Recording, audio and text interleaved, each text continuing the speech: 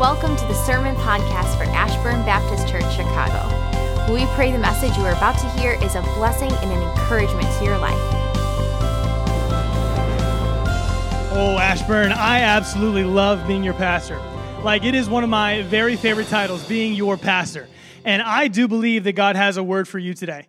I believe he has a word for you today because the same passage I'm about to open up is a word that he had for me. So everything I'm about to tell you, God has told me, and it was motivating to me. I pray that it's motivating to you as well. But I also love the title of being a husband. That might be my favorite title. Right up there with being a husband, man, I love being a dad. Love being a dad. And I've had the opportunity to hang out with Briggs on this week. We went to an arcade, had a great time. We went to the Shed Aquarium free days. Shout out the city of Chicago and the state of Illinois for letting us go for free. It was only $3. It was fun. And we saw a lot of fish. I saw a lot of fish that I've seen before. If you noticed that, Bob, you were there too. They look the same. They haven't changed. Fish don't change. I didn't see anything in there this time that I didn't see in there last time. But as a parent, there's just something different about seeing something through the eyes of your child. It was the same stupid fish that I've seen over and over again, but it was like a brand new fish. Man, that thing was swimming faster and cooler than it's ever swam before because I was seeing it through the eyes of my child. My perspective changed. Man, I love how alive God's word is. Do you know the Bible's a living book? It's a discerner of our thoughts, a discerner of our hearts and our minds. It is alive and quick and powerful. And have you ever been reading a passage in the Bible, maybe a passage that you've read before, only this time when you read it, you saw something just a little bit different? Kind of like going to the aquarium with your son and seeing the same fish that you've seen over and over again. This time, it just hit a little bit different. Well, that happened to me recently. I read this story in the Bible, a story that you can find in Luke 16. So if you want to take your Bible, you can go there. That's the story we're going to be looking at today in Luke 16. It's a story I've read before, a story that you have probably read before, only this time God made it clear that he had a new perspective for me to see. Our story in Luke chapter 16 has two primary characters, and they lived two very different lifestyles. And we know that because that's what the Bible says. One of the characters' lifestyle is described as the rich man. The other guy, the not so rich man. In fact, the Bible goes as far as to say as he is the poor man. The rich man and the poor man. We find the rich man in verse 19 of Luke 16. And we quickly find what kind of lifestyle he lived. Luke 16:19, there was a rich man clothed in purple and fine linen who feasted sumptuously every day. The one word that you could use to describe this guy, wealthy. He had money. He was one of the wealthiest and most noble men in all of the community, and everybody knew it. He dressed nicer than everybody. He had the nicer house than everybody. He had the coolest parties with the most successful people invited. He had everything on earth. We go one verse later and we find the not so rich man, the poor man, the second primary character in our story. And the contrast is immediately noticeable. Look at verse 20. And at the rich man's gate, there laid a poor man named Lazarus, covered in sores. Lazarus, who desired to be fed with that which fell from the rich man's table. Moreover, even the dogs came and licked the sores of Lazarus. Man, you can immediately see that this man's situation was just different than the rich man's situation. They were not the same person. And the poor man doesn't have very much in this story. In fact, the Bible says that he would lay at the gates of the rich man, hoping to just get a crumb of what he ate. But in our story, he has one thing that the rich man doesn't have: a name. The poor man has a name. His name is Lazarus. And in our story at this point, Lazarus doesn't have much more than just a name. What a contrast. They were just different. But even though they were different, they do have something in common. And I want you to see it because they both die. Everybody faces death. Lazarus seems to die first. But in the same verse, we find the rich man dies too. Look at it in verse 22. The poor man died and was carried by the angels to Abraham's side. The rich man also dies and was buried. Hey, nobody escapes death. It is the great equalizer of all men. It pays no attention to your age, pays no attention to your wealth, it pays no attention to your notoriety. It comes for all men. The Bible actually says that it's appointed unto once every man to die. Every person will die, and that includes me. That includes you. That includes the rich man, and it includes the poor man. It actually says that life is like a vapor. It's like a mist. You think you have it, and then you don't. It's gone. And the older I get, the more fragile I realize life is. Maybe you have too. People close to me have started to pass away. Even as a young boy, I can remember hearing the news that the little brother of my then best friend, who was maybe 6 or 7 years old, was riding an ATV in his backyard. Hit the side of a hill, and that thing came on top of him and crushed his lungs. He died on impact. Death paid no attention to his age. On vacation a few years ago, we went whitewater rafting in Colorado. Just 2 rafts ahead of us, there was a family on vacation traveling from California. They had just gotten there. It was one of the very first activities that they had. They hit some rapids. The grandpa in the boat fell over the side, hit the cold water, and when he did, he had a heart attack. Caused him to take in one giant gulp of air, allowing water to enter into his lungs, and he never made it out of the river. Death paid no attention to his schedule. My dad's best friend is probably one of the healthiest people that I have ever known.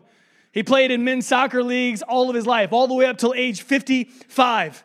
He could dunk a basketball all the way till his last days. He was an avid runner who ate extremely healthy, and a few years ago, he got the news of brain cancer. 3 months later, he was gone. Death paid no attention to his fitness. We cannot outrun death. It is the equalizer of all men. The rich man and the poor man, despite their differences, both still died. And when they died, they both faced eternity. While on earth, they lived very different lives. And unfortunately, that would not change in eternity either. We find that in Luke chapter 16 and verse 23, where the Bible says, the rich man in hell, being in torments, lifted up his eyes and saw Abraham and Lazarus afar off. The rich man dies, finds himself in a place called hell, a place of fear and fire and finality. And as Luke describes it, a place of torments. And the first thing he asks for is just a single drop of water. Just a drop of water so that his tongue could be cooled in the midst of the flame. But the first thing that he sees, Lazarus. But Lazarus didn't face the same torment that he faced. Lazarus was in a better place. Listen, don't miss this today. Life is not about what we have. It's about who we have. 1 John actually says it like this. It says, whoever has Jesus has life. And whoever does not have Jesus does not have life. And if you have Jesus in your life, then you and I have everything that we need. And as your responses are showing me, that's a perspective you've heard before. That's a perspective you've seen before. That's a perspective when you read this story that you thought about before. As a person, Jesus is everything that we need. And I agree. Amen, he is. But this time when I read the story, I realized something new. As a person, Jesus is everything that I need. That is true and will always be true. But as a church, as Ashburn, Chicago, right here in this place, as I read through the passage this time, I realized something. Hell has what we need. Hell has what we need, because there are times when I've looked in my own life and I've looked in the lives of our church and I've seen complacency. There have been times where I've looked in my own life and in the lives of our church and seen apathy. There are times when I've looked into my own life and seen legalism, and times where I've looked into the lives of our church and seen legalism. And I guess an easier way to say it that kind of hits home is hell is on fire and the churches are not. When Karen and I were in high school, we went to Mexico for a missions trip. While we were packing our bags, we tried to think of every possible scenario that we would be in, and we tried to pack our bags accordingly. Like, what kind of clothes would we need to wear? What kind of food would we be eating? So what kind of food do we need to be packing? Questions like, do they have toilet paper, and should I bring any? Man, I loaded up a giant suitcase with all kinds of stuff, but I was sure to leave a little bit of space. Does anybody have any idea why I would leave a little bit of space in my suitcase? Souvenirs. You said it. Souvenirs. I was going to leave a little extra space in my bag to bring stuff back with me. Church, I want to ask you this morning to pack your bags with me, because we're going to go on a little bit of a trip. You say, Josh, we're going. I'd rather you just see it when we get there. Okay. Well, I'm trying to pack. Is it hot or cold? It's hot. So I'd pack your shorts. I'd pack your tank tops. I'd bring a lot of water, like a lot of water, and maybe a little holy water, because why not? Bring your Bible. It'll bring you some comfort, maybe bring you some luck. And whatever you're going to bring, just leave a little bit of space. A little space for some souvenirs, because you and I are going to hell. Now, before you freak out, not literally, figuratively. We're going to go to this place called hell through the eyes of the rich man in Luke 16. And I want you to pack your suitcase and bring everything that you need to go to this place of torment. But I want you to leave a little bit of space. Keep it in the back of your mind that hell has what our church needs. And if we bring those things back with us, I am 100% convinced that God is going to use this place, He's going to use you, and He's going to use me in a spectacular way. And as we begin our journey through hell today, through the eyes of the rich man, the first thing that we see, that we need, is a clear perspective on life. A clear perspective on life. I want you to see what we see through the eyes of the rich man. And in hell, being in torment, he lifted up his eyes and saw Abraham afar off and Lazarus at his side. Make no mistake, hell is real. Make no mistake, heaven is real. And the rich man has been in the torments of hell for thousands of years at this point. And as we make our way approaching him, you can almost hear the whispers coming from his lips. As he says, why didn't I live like it was real? Why didn't I live like it was real? You know, church, many of us have been gloriously saved by the grace of Jesus Christ. We believe in the reality of heaven, and we believe in the reality of hell. We have been saved by the perfect work of Jesus Christ for the atonement of our sins. We believe it's real, but we're not really living like it. You know, I believe there's a healthier perspective on life in the eternity of hell than there is in the church right now. Because in hell right now, there are no doubts about what really mattered while they were on earth. But if you look to your left and to your right, we could probably find a dozen or a couple dozen different reasons to live life even in this place. Hell has what we need. There are two things that really matter in life: that we know Jesus and that we make Jesus known. Everything else pales in comparison to those two things. And the most important thing is that we know Jesus. The most important thing is that we know him personally. And I'm not ignorant enough to believe that every person in this room is saved, because the Bible talks about life after death. And it talks about life after death among people who walked the walk and talked the talk. And it says this: God, look at all the great things I did for you. God, look how I worshiped you. God, look how I honored you. And then God responds to all of their great deeds by saying, but I never knew you. And how tragic would it be for somebody to sit in this place, to be a part of Ashburn, Chicago, who pretends to know God and lives in confidence that they do based off the great things that they do for God.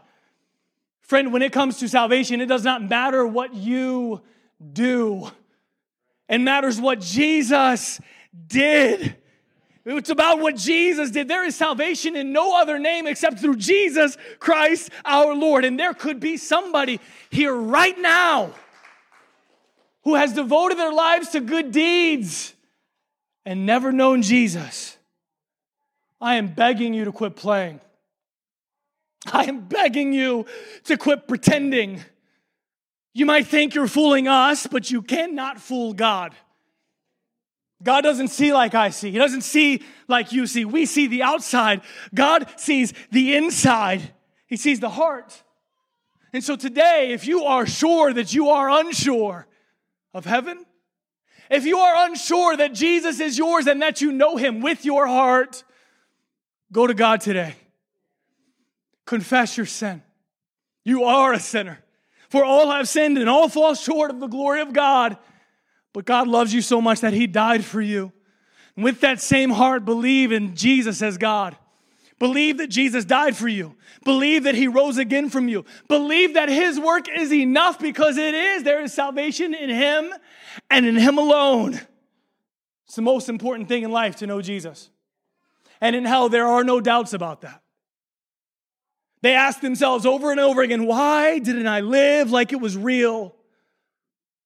Why aren't we living like it's real? See, that leads us to the second most important thing in life, and that's to make Jesus known. The rich man stops his quiet whispering as we approach him. Why didn't I live like it was real? He looks up at us in disbelief that we're even there. His whispering turns to an urgent, compelling yell that says, you need to go to my family. My family. It seems that's all that's been on his mind over the last thousands of years is his family. It's the same thing he cried out about in Luke 16, so we should not be surprised. He says, I beg you, Abraham, send Lazarus to my father's house, because I have 5 brothers. Let him warn them. Let them come so that they don't come to this place of torment.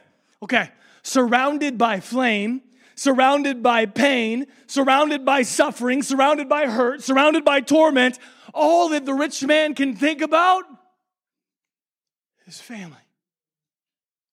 My family. My family's eternity. Church, I hope you left some space for some souvenirs, because hell has what we need.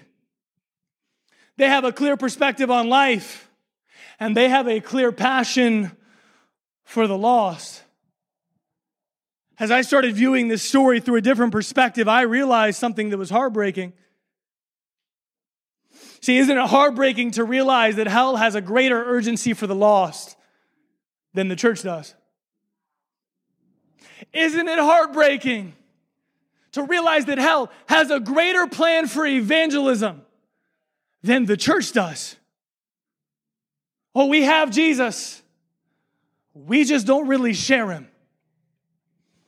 That's why we go days, weeks, months, years without ever sharing our faith. Oh, we attend church, but we treat it more like a social club with fun events. We don't even know the names of our neighbors. When was the last time we really prayed with urgency for the salvation of someone in our lives? Like, think about it right now. Who in your life doesn't know Jesus? Who in your life is unsaved? And when was the last time you shared Jesus with them? When was the last time you urgently tried to share with them the reality of heaven and hell?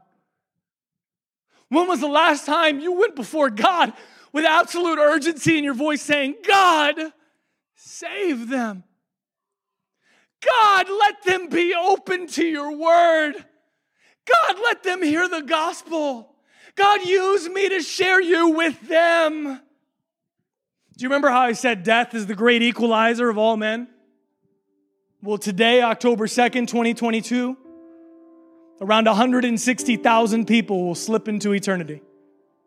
1, 2, 3, 4, 5, 6, 7, 8, 9, 10. According to that statistic, while I just counted to 10, 20 people just took their last breath.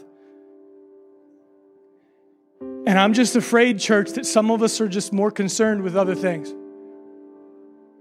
Like, I'm worried we're more concerned about what's for lunch than what God has for us out of his word. Can I show you a verse that's always been convicting to me? It's how Paul views the lost, the Apostle Paul. He says it in Romans 8. He says, I'm telling you the truth, I'm not lying. My conscience bears witness in the Holy Spirit. I got a great sorrow. I have unceasing anguish in my heart. Because I wish that I were accursed, cut off from Jesus Christ for the sake of my brothers. He says, I'm sorrowful. My heart is heavy because I'd like to trade places with people in my life that are unsaved. I want them to know Jesus so bad that I'll give up my place for them. You know, Jesus' last command on earth was to go out into all the world and tell people that He's the way, the truth, and the life. That's not a suggestion, it's a command. A command that we should filter every part of our life through. And Ashburn, Chicago, church, I think it's time that we start making Jesus' last command our first priority. There's nothing more important.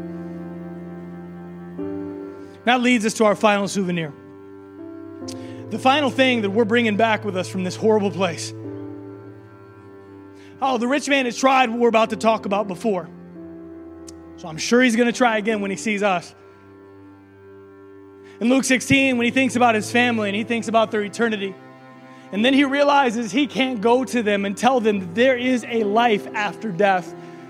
He says, well, if I can't go, Abraham, can you send Lazarus? Because if you send Lazarus, they'll recognize him.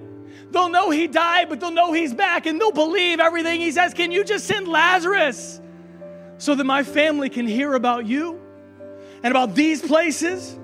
He says this in Luke 16, I beg you, Abraham, send Lazarus to my father's house.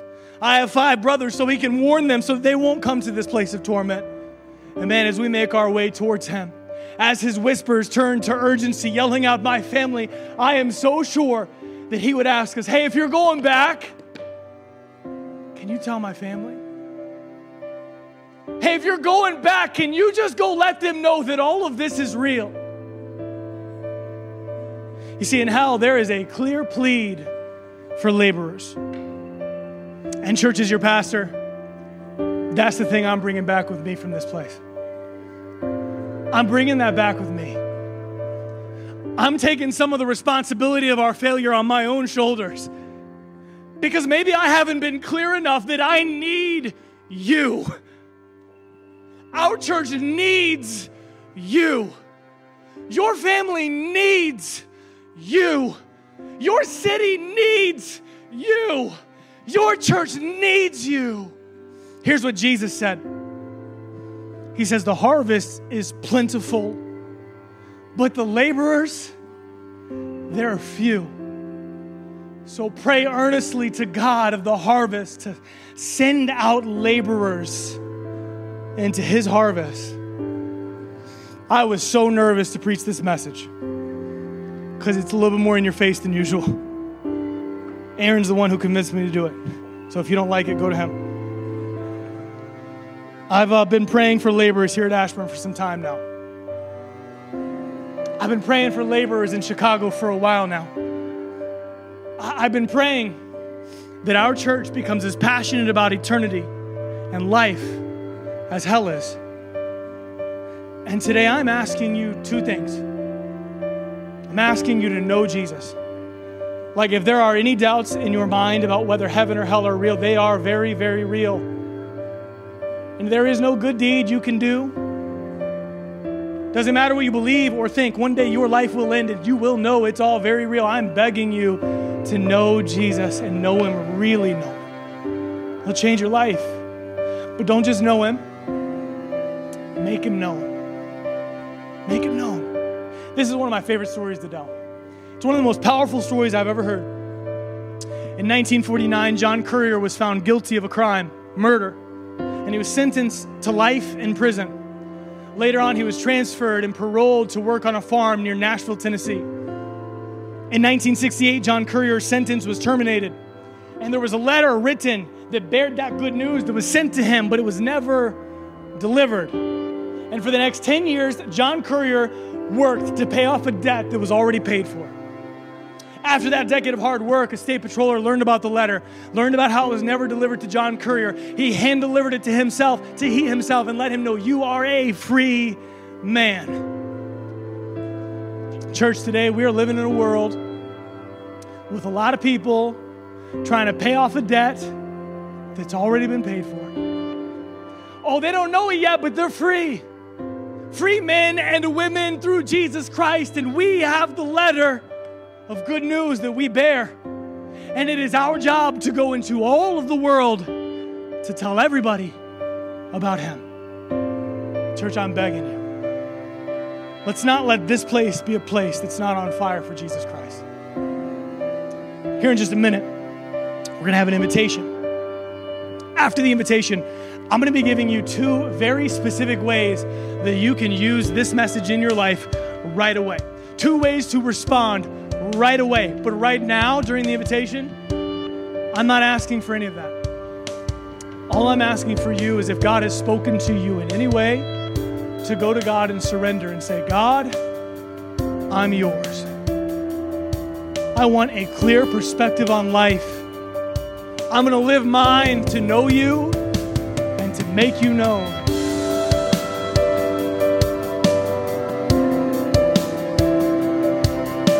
Thank you so much for joining us. If you have any prayer requests or questions about your spiritual life, we would love to pray for you. Or if you would just like information about visiting us in person, please email us at chicago@ashburnbaptist.com or visit our website, ashburnchicago.church.